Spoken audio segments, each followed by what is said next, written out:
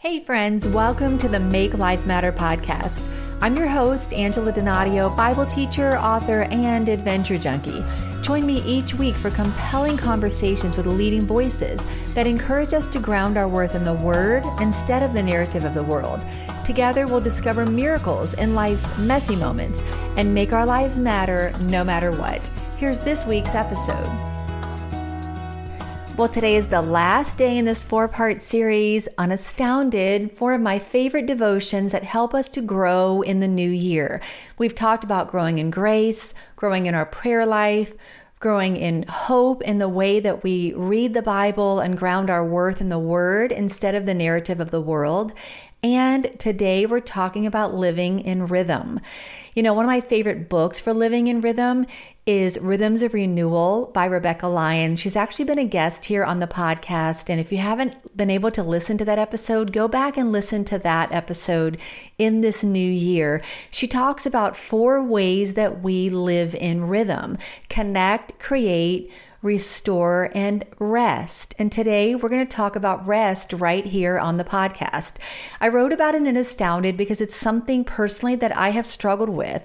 I'm a doer and an achiever, so the idea of achieving less but discovering more seems counterintuitive to me unless I really understand what God means when He invites us to rest.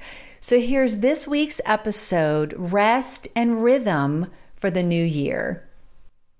5 ways to achieve less and discover more. Come to me, all you who are weary and burdened, and I will give you rest. Take my yoke upon you and learn from me, for I am gentle and humble in heart, and you will find rest for your souls. For my yoke is easy and my burden is light. Matthew 11, verses 28 through 30. I'm such a doer. Anybody relate? One of my lifelong pursuits included ridding myself of the yoke of perfection. Perfection is relentless. Never satisfied, it continually places unattainable demands on its prey. For an overachiever, that constitutes cruel and unusual punishment. Thankfully, God offers a much better way. He invites us to come to Him and receive His rest. No matter how we're wired, many of us struggle with the discipline of rest. Rest is recalibrating. Rest is healing. Rest is an invitation to reset the strained sinews of our soul. As we embrace rest, we make peace with the sacred space of less. Those holy moments refit our hearts with God's custom-made yoke. He beckons us to achieve less of what is holding us back from His best, so we can discover more of His purpose and plan. Then our doing is grounded in our being in Him. Here are 5 ways to achieve less and discover more. Worry less, pray more. Pray when worry threatens your peace and discover more joy. Worry is a negative form of prayer. Reframe your worries by turning them into petitions and prayers to an ever-present God who wants to carry your burdens for you. Do less, pause more. Pause when a plethora of invitations place unrealistic expectations on your shoulders and discover more purpose with intentional choices. Turn your focus to being more than doing. Seek to be present, compassionate, and wise, and you'll lay a healthy foundation for what you decide to do with your time, resources, and emotional reserves. Stress less, purge more. Purge areas of mental, emotional, and physical clutter and discover more clarity and bandwidth. Entertaining negative thought patterns and self-talk is not only destructive, it's incredibly draining. Redirect negative thoughts through the filter of Scripture and replace them with what God says about you and your situation.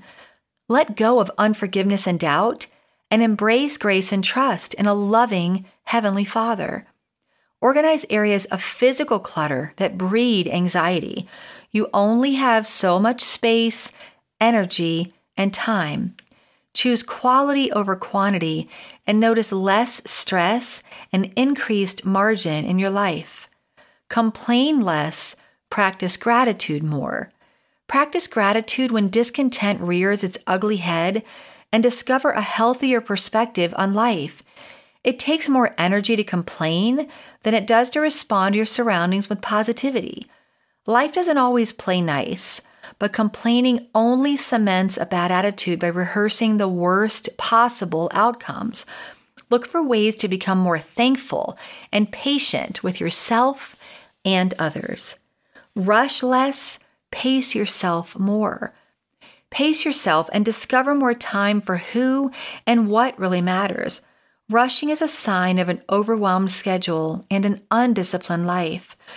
Learn to listen to your body's alarm bells, headaches, fatigue, tight shoulders, and elevated blood pressure.